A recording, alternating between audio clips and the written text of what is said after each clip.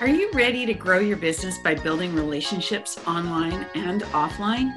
Are you looking for a system to attract new prospects and nurture your past clients? Maybe you're a business owner, a sales professional, or an entrepreneur. If you are, then great.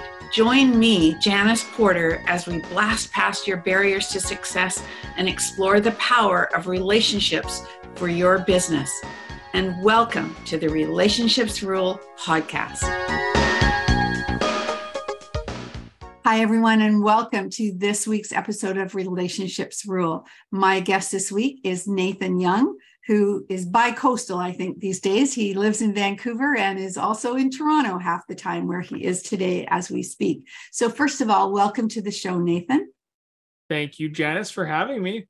My pleasure. I'd love you to share with the audience a little bit about who you are and what you do, because from what I've read about you, you had what one of my friends calls a squiggly line career. So it wasn't a straightforward path to where you are now. So can you share a little bit with our audience of who you are and what you're doing? Yeah, so I've been an entrepreneur ever since I was really young. It was kind of like what I always wanted to do. So I went to school for a program called Marketing and Entrepreneurship at a school called BCIT, and that was a fast track program. So I actually completed that in 2.5 years. So I always wanted to do marketing, but that was not definitely my first job. My first job was actually a VP of finance in China. And for all you listeners, the funny thing is I actually don't speak Mandarin. So you asked me how that was. That's another story. But I was a VP of finance in China. And then after that, from being completely burnt to the ground, and I really mean that, I was a management consultant for about 4 to 5 years, working for various angel investors in their investments and helping with kind of M&A management and change management. And then essentially, life changed and kind of thought about what I was going to do for the rest of my life. And I went to kind of help my family business. I moved to Toronto to help one of our business partners open their office in Toronto. And then I found out I'm too much of an entrepreneur, not great for a corporate environment. So I went back into entrepreneurship. And here I am running Find Your Audience. Find Your Audience is a business where we're a bolt-on marketing department. And the reason why I did that was because during my times advising people, I had really felt like I would advise people in management consulting, and then I would never see the fruits of my work. I would be kind of given off to these freelancers or other consultants, and it wouldn't be executed well. So I found that very frustrating. So I wanted to solve the whole problem of I want to be able to advise, but I also want to be fully accountable to deliver that work. But I need a team to do that. So that's essentially what Find Your Audience is. We do everything from strategy all the way down to nitty-gritty execution. So my company is now at 26, 27 employees. We hire 1 or 2 employees almost every month. And I kind of call this a scaled up fractional business, because now there's a lot of different fractional advisors. There's fractional CROs, there's fractional CMOs, there's interim CEOs too. But I come with a full team. So that's kind of the difference. And that's kind of where I am right now. So about 10 years of quote unquote professional marketing experience. But if I were to be honest, I've been doing marketing for probably well over 19 years. I've been doing marketing since I was 16. I was dabbling in email at a very young age. I was dabbling in automated social media at a very young age. So my amateur or maybe not informal years of experience is 19 years, but my professional experience is about 10 years. Wow, there's a lot there to unpack. That's great. Thanks, Nathan. I have to ask you though, I'm going to go back to the very beginning first. When you were the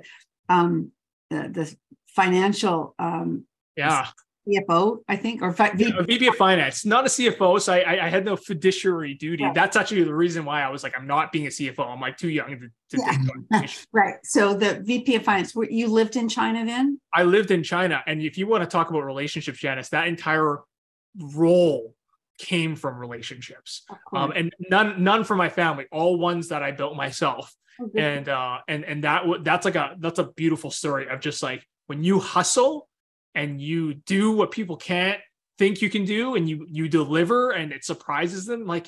That's how it got me a job. I flew to China 2 weeks after I graduated, and I presented something to a consultant in China. And I was like, you had people all across North America looking for this. I brought it to you. You don't know who I am. I want a job.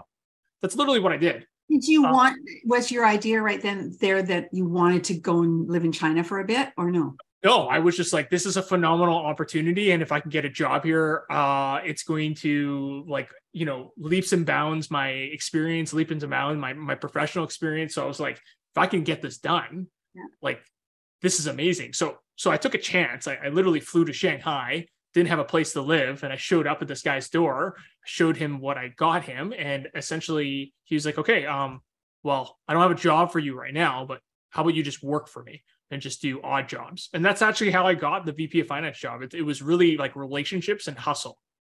Well, and what I call, and what the Jewish people call chutzpah. Okay, you did it on nerve. You did it on chutzpah, like you believed in yourself, and you were brave enough to go and make that happen. And that's the heart of an entrepreneur. I totally believe that, a true entrepreneur. We use that word very loosely these days, but I think the true entrepreneurs are the visionaries and the people that are willing to do what it takes to make it happen. And that totally sounds like that's what. That's amazing. Thanks for sharing that.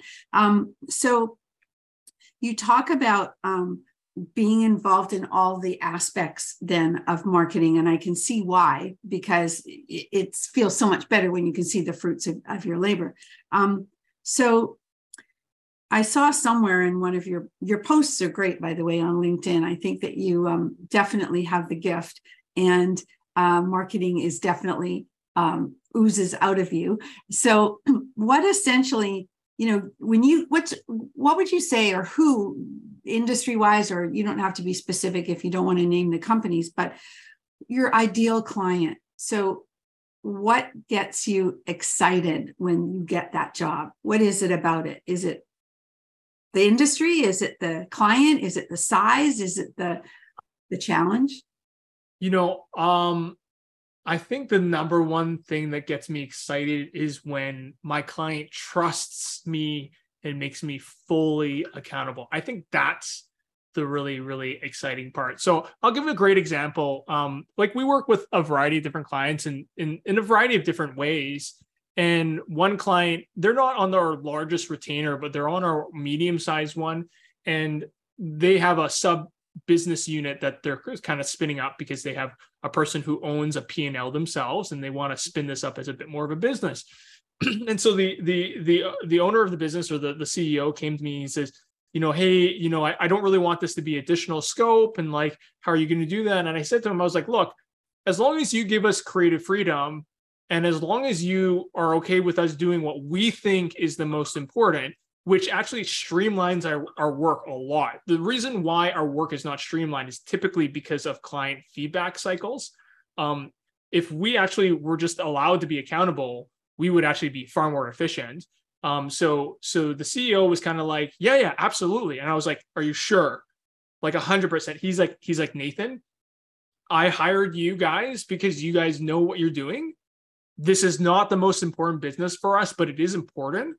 And I don't want increased scope. So if you're telling me you just need to be accountable and you're not going to charge me for it, and it just can fall under our current retainer, that's great. Go do it. And I was like, okay, but here's the name. Are you cool with this name? He's like, it's a little corny, but yes. And I was like, well, it's corny because I have no budget to market it. So it has to be a little quirky, right? And so he was just like, go for it. It's not sexy. It's not huge, but we get so much joy because it's like full accountability. Our creative angle, our copywriting, our headlines, our taglines, our benefit statements, like it's all us. That's really fun. So our ideal client is really one that understands, hey, I don't have marketing chops, or at least I've come to the realization I don't. I need to go hire someone, and I don't have the capacity to hire a full team. So I'll go to Nathan and I'll hire him because I know he's got 8 designers, 3 web developers, 3 content writers, like all these things behind him. And that's a full team, and I can't afford $40,000 worth of overhead a month for a full team. So it makes sense to hire me. That's like our favorite client, because there's a lot of clients that kind of call us accountable, but they hold the reins on everything, and everything is designed by committee. And that's not really fun for us. No, I can see that, because that would take away your creativity immensely. Yeah, and honestly, it defeats the purpose, right? So it's like if you're hiring us to help you prioritize, you're hiring us to help you align, you're hiring us to help you execute. So to put us on a leash is kind of counterintuitive to the hiring process. Mm-hmm. And so it's from a company standpoint, it's a project. It's not, don't have to hire somebody for the entire year as a marketer or it's a project kind of based thing, right? They get your company or a lot of our companies hire us for far over a year. So like our average client tenure is like 3.5 years. Oh, nice. And the reason is because like my job as like a fractional CMO comes in waves, because it's the truth. Like I identify, I analyze the needs, I identify our priorities, and then we initiate those projects. So as they start to initiate projects, that goes back to the team. So then my involvement cycles, right? But the execution of marketing activities is happening all throughout the year. And I break this out as there's two types of activities. There's like maintenance activities, and I use that word lightly because it sometimes can be misconstrued as like, oh, is maintenance just like posting on social? It's like, no, maintenance is just like the general activities, like a well-oiled car, right? You need the oil, so you need the oil to work. It doesn't do a lot, but like if you don't have it, it's not going to work well. And then you have like the special initiatives. So that's like the turbocharger on your car, right? So that's the one that gives you the boost. So every business has maintenance activities, and then every business should have additional budget for special initiatives. So those are either launching new products, going into a new market, or just like promotions or things like that. So those are your campaigns and things like that. And so we kind of ebb and flow with maintenance and special initiatives as needed for most of our organizations. Okay, that makes sense. So your role, obviously, you know that my podcast and my beingness is all about relationships and relationship building. And you said it right at the beginning of that last piece about trust. And I would imagine that your role then is you're the person out there selling, right? You're the front of the company, right? Yeah, absolutely. I think a lot of times when companies choose us, it's because of potentially my relationship with them and the trust that's built from that relationship. And I think because I've said this to a lot of people, marketing is actually very simple. All you have to do is your marketing needs to build a level of trust that your services or solutions will get them to their desired outcome. And I think that's something that a lot of people forget. It's less about selling them on, yes, you have benefits and pain points and all these fancy copywriting language. But the point is that when a person makes that decision, it's actually trust. And it's trust that you will deliver that outcome, or trust that I have the highest amount of trust for you as a consultant or a vendor to deliver that desired outcome, right? Because everyone is promising the desired outcome. So a lot of the things that we do, whether it's through marketing, sales, or just purely just relationships, is building that trust to attain that desired outcome. Right. And like I was thinking, I read one of your posts on LinkedIn, and I think it was about the familiarity principle. And I'm not sure if this fits into it or not, but when I was thinking about that, I was thinking that I think I'm always a label shopper. I've always been a label shopper, and I hate the generic brand. I don't have the same trust in those things as I do in the Apple product or I don't know if I think, I always want to buy the brand name, not the copy. I don't know if it's snob appeal or if it's just that familiarity that it's always been a brand that I can trust. I think your article talked a bit about the worm, the song that gets stuck in your head, and that's how you talked about it. You can share it if you like a little bit about that. But what does that mean? Am I on the right track? Yeah, absolutely. Familiarity principle just comes with the fact that like when you are familiar with something or someone, there is actually inherent trust that's built from this. And I describe this in a layman's kind of analogy or metaphor in the sense of like, let's imagine you're going to school, you don't have a car, so you are taking public transit. And as many of you know, when you're going on public transit, whether that's going to work or to school, and you have a very regimented schedule, you likely run into the same people on transit. And if you don't every single time, you know that maybe about 30% of the people are actually repeats. They're not repeats every day, but you definitely see them, once, twice, 3 or 4 or 5 times a week. What's really, really interesting is you aren't really realizing it, but even the fact that you're just simply on that same bus or train or whatever public transit system you are on, you're actually creating this very thin layer of trust amongst yourself. And you don't even know it, because now, if I want you to think about this, I want you to imagine this for a second. I just want you to imagine a random stranger coming up to you and asking for your cell phone. There's a ton of anxiety that gets built into you. Now, out of just being a nice person, you might feel obligated to give that person your phone because, like, what could go wrong? But now I wanted you to take and imagine that same scenario, but now imagine it with that one or the two people you've always seen on the same bus or train again, and they ask you for the cell phone. And I want you to be really honest with yourself.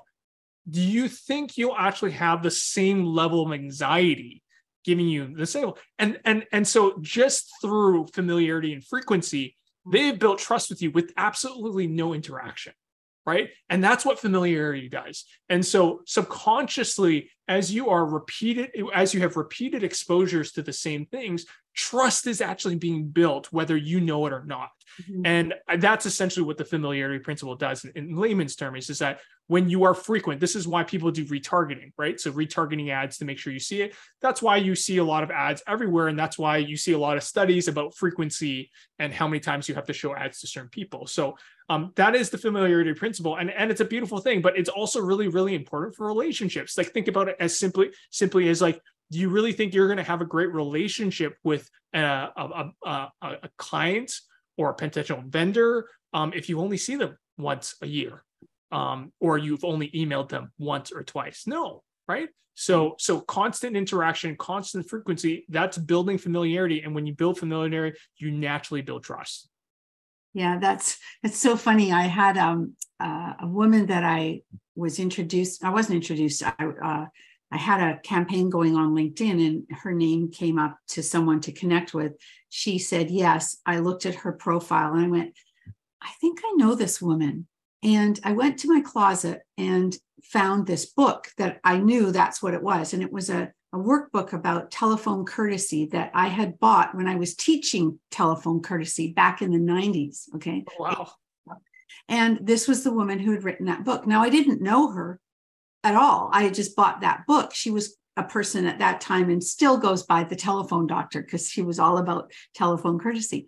Well, when her name showed up as she accepted my connection request, I had to tell her that story. We were like best friends in 5 minutes because of that interaction so many umpteen years ago that, neither one of us knew the other person, but that trust and that connection was there. And now we're like best friends. It's so funny. Yeah, and familiarity is the same principle as finding like subjects that people are interested in, right? So if you know that your potential clients has kids and those kids like karate and your kids go to karate, there is a sense of familiarity when you have that topic in common. And that again builds trust, right? Mm-hmm. And so familiarity, is just the outcome of certain things in life or certain effects in life. But familiarity, just that feeling, really, really encapsulate like a lot of opportunities to build trust. And if you know how to create familiarity, it's a great tool to use. Yeah, I call it when I'm teaching people on LinkedIn how to engage with people that they've just met or that they want to get to know because they want to pursue any possible lead generation from that, is building rapport. It's about building rapport, and it's looking for those signals that, those things on their profile that they could use to leapfrog from that, to build rapport, which is so true. I had hoped that when I first met you, that talking about your little girl, which just made you light up amazingly. And I have the same experience with my little granddaughter, who's a little bit older than Naomi, right? Is that your yes. little? Yeah. And that was a way to build rapport with you. And then that was one of the first things that I wanted to talk about when I saw you again today. So yes, I think that's so important, is building rapport, building familiarity, and getting people's trust. And the sooner you get it, the better, obviously. Yes. I wanted to ask you, this was not on anything except that actually I saw this on your LinkedIn profile, that you were part of Pavilion. Now, is that, because I had the owner of that on my podcast, Sam Jacobs. Do you know Sam? Yes. Okay. Yeah. So that was an interesting platform that he created. Are you still part of that? You were quite involved with it, I think. I am still a part of it. So I'm hypothetically an envoy, which means I lead a small group, the Langlois group in Toronto. Yeah. I'm also a part of the fractional consulting group and also the CMO group. So I'm part of a different group, but I only lead the Langlois group, which is a Toronto kind of segment of the Pavilion group. And it's been an interesting experience.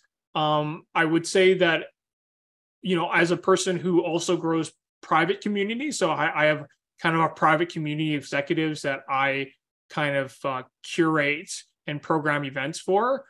I would do things differently. It's been a great platform to meet new people. I've met probably what I would consider Shira Bell. If you're ever doing account-based marketing, it's a big call out to her. And Janice, if you get an opportunity to talk to her, she's an amazing person. Shira is, I would going to be considered a lifelong business friend. She and I have a small little private community together, and we talk very openly and honestly about our business. So I've made some, absolutely amazing relationships. I think just in terms of some of the event program, there could be some changes. Of course. Well, you should tell Sam. I've left my feedback. There you go. Okay. Yeah, no, it's just such a small world in a way, because his book, Kind Folk Finish First, was his story. And he also talks about the importance of trust and building relationships to do what you need to do. And so he created his own platform around that.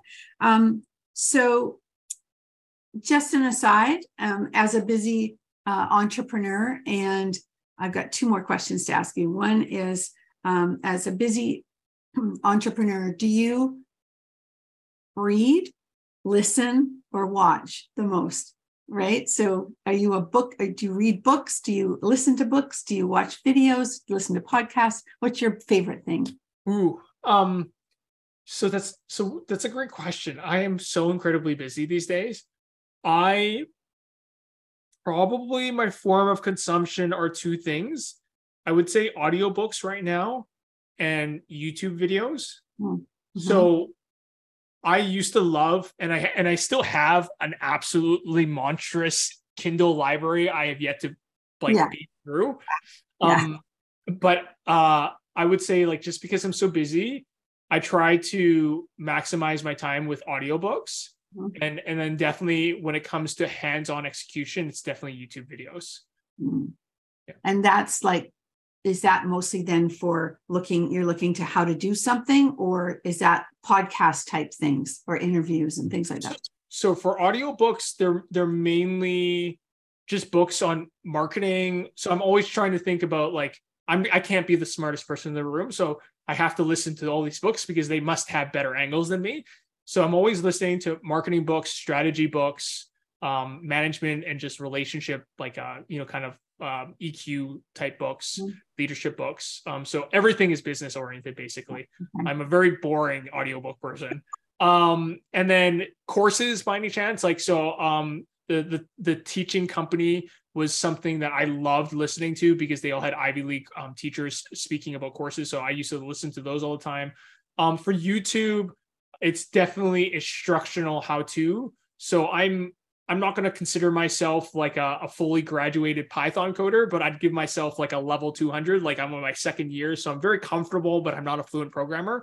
So often I am trying to hack my way through generative AI and I'm creating small tools for myself. So I'm generally watching those videos just because there are a million people smarter than me in that space, and there are at least 100 YouTube videos that are far easier for me to do it than for me to try to figure out on my own.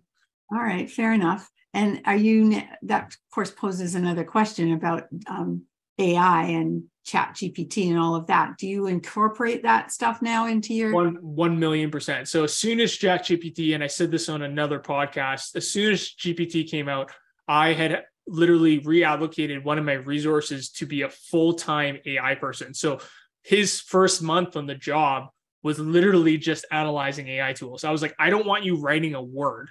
Yeah. I just want everything to be AI generated. And then I need you to come back and tell me, like, how is it working? What are the constraints? Why won't it work?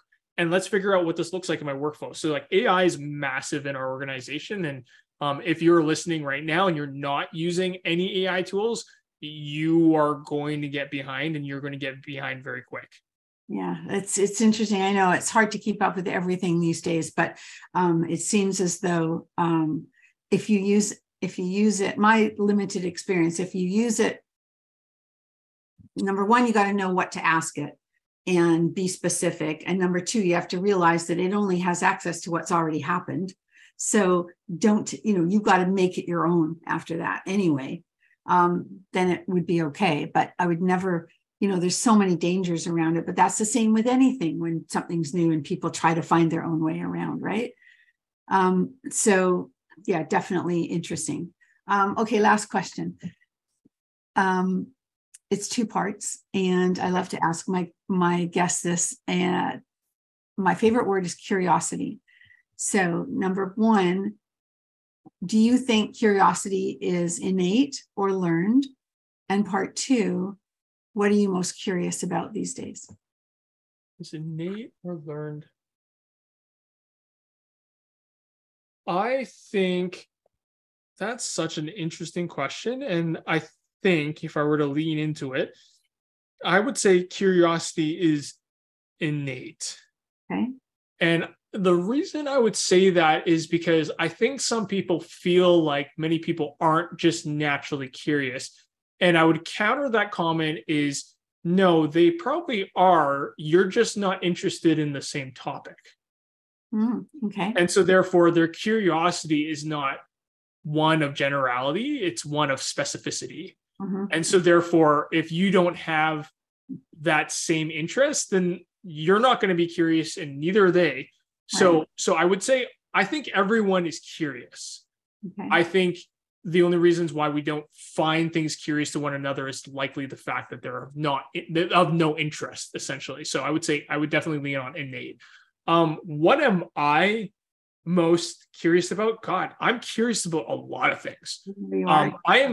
I am definitely the type of person who will read like a Wikipedia article and then will go through every single footnote because I'm curious. So I'll give a good example. I started, so if any of you guys ever decide to follow me and want to see my face every day, talk about psychology topics on marketing, I ventured this year, just the beginning of the year, starting my content, and I started moving towards this direction where I really want to make marketing and consumer psychology really easy to consume. And I want it to be applicable to actual marketing tactics. And so I have essentially journeyed into this whole like mountainous, incredibly uncomfortable amount of research where I'm reading, I think there's a total of 635 research articles that I have in my library right now that I've compiled. And I am going through them to essentially create the content that I'm producing on LinkedIn and Instagram and TikTok. And I love it because every single time I actually get a chance to go through one more article, I go, oh my God. And then I want to read one more. And it's like, oh my God. And I don't want to read another one. I'm like, oh my God, like why didn't I know this before? Or why didn't I know this research existed? And I find that fascinating. Like I love learning something and not knowing that I didn't know it, right? Like it's like, it bothers me. There's like an innate thing that bothers me about it. So I just want to learn more. So I'm just curious about everything. Like, and you know, I think I'm the same. I'm very curious about business oriented things. So if you maybe talk to me about, flowers, I might not have the best follow-up questions of curiosity. But if you talk about, the greatest copywriter in the 1900s, I'd be like, oh, who is it? Oh, what kind of framework did they use? How long was he alive for? What publisher did he work for? Like I'd have a million questions. So I definitely love business, and I love, and I'm definitely like very much in love with like consumer psychology and the parallel paths that they have in marketing. And that's been incredibly fascinating for me. Well, you just basically used yourself as that example for what you had stated in part one, which is brilliant. Yeah. That, if it's something you're interested in, the questions just start coming, right? Yeah. Thank you for sharing that. Your answer actually was one I hadn't really heard very often before, and maybe once before, but it's so true. I get what you're saying. That being said, there's an argument for,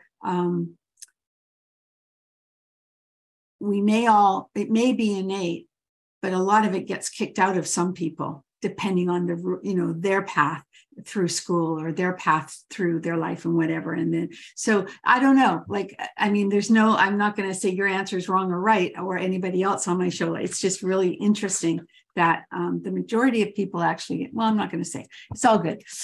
Anyway, someday I might use these quotes in a book. I don't know. We'll see. I'll let you know. But thank you. This was a delight and really interesting to talk to someone who's so passionate about what they do, and I could tell that. I know that there's like, as passionate and as blinders on as you are about business and learning. I think that you have probably a lot more. I know you look fit, so you probably care about that. You've got a child. I know you love that. So that's in a whole other world for you. And I'm sure there's other things as well. So interesting conversation. Glad to have talked to you. Thank you so much. Do you have one last business tip for my audience? Beware of the spotlight effect or spotlight syndrome. For all you business owners, I know that it's scary for you to start, and likely you have something called the overconfidence bias, which you probably think you're smarter than you are, which you may or may not be. But that also lends itself to this idea of you think your failures are going to be bigger than they are as well. And so my biggest recommendation for anyone when it just comes to business, especially when it comes to marketing, if you're a small business owner, you can mess up on marketing a whole lot before it really matters, because you don't have the reach. You don't have impressions.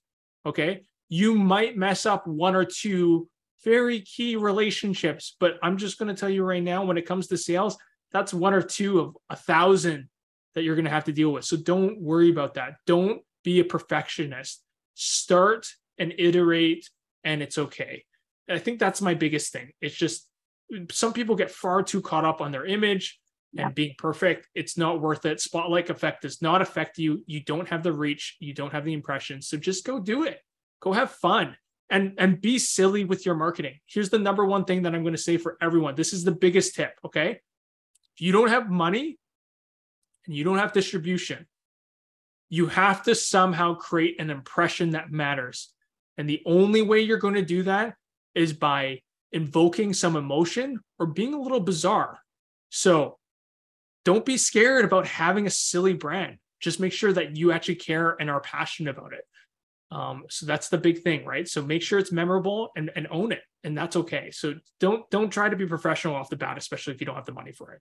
Makes no sense. I think that's great. And I think that my audience should go and check out your website, find your audience. .online and go and look at the 20 tips on how to promote your small business for free, because that was really useful.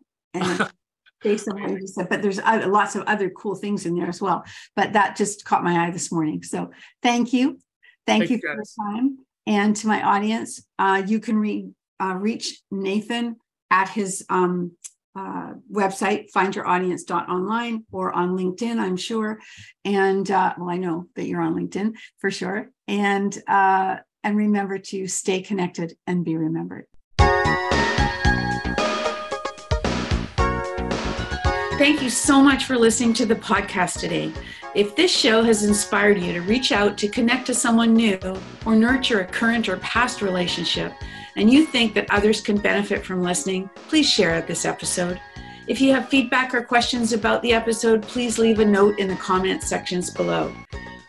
If you would like to receive automatic updates of new podcast episodes, you can subscribe to the podcast on iTunes or Stitcher, or from the podcast app on your mobile device. Ratings and reviews from my listeners are extremely valuable to me and greatly appreciated. They help the podcast rank higher on iTunes, which exposes my show to more awesome listeners like you. So if you have a minute, please leave an honest review on iTunes. And remember to stay connected and be remembered.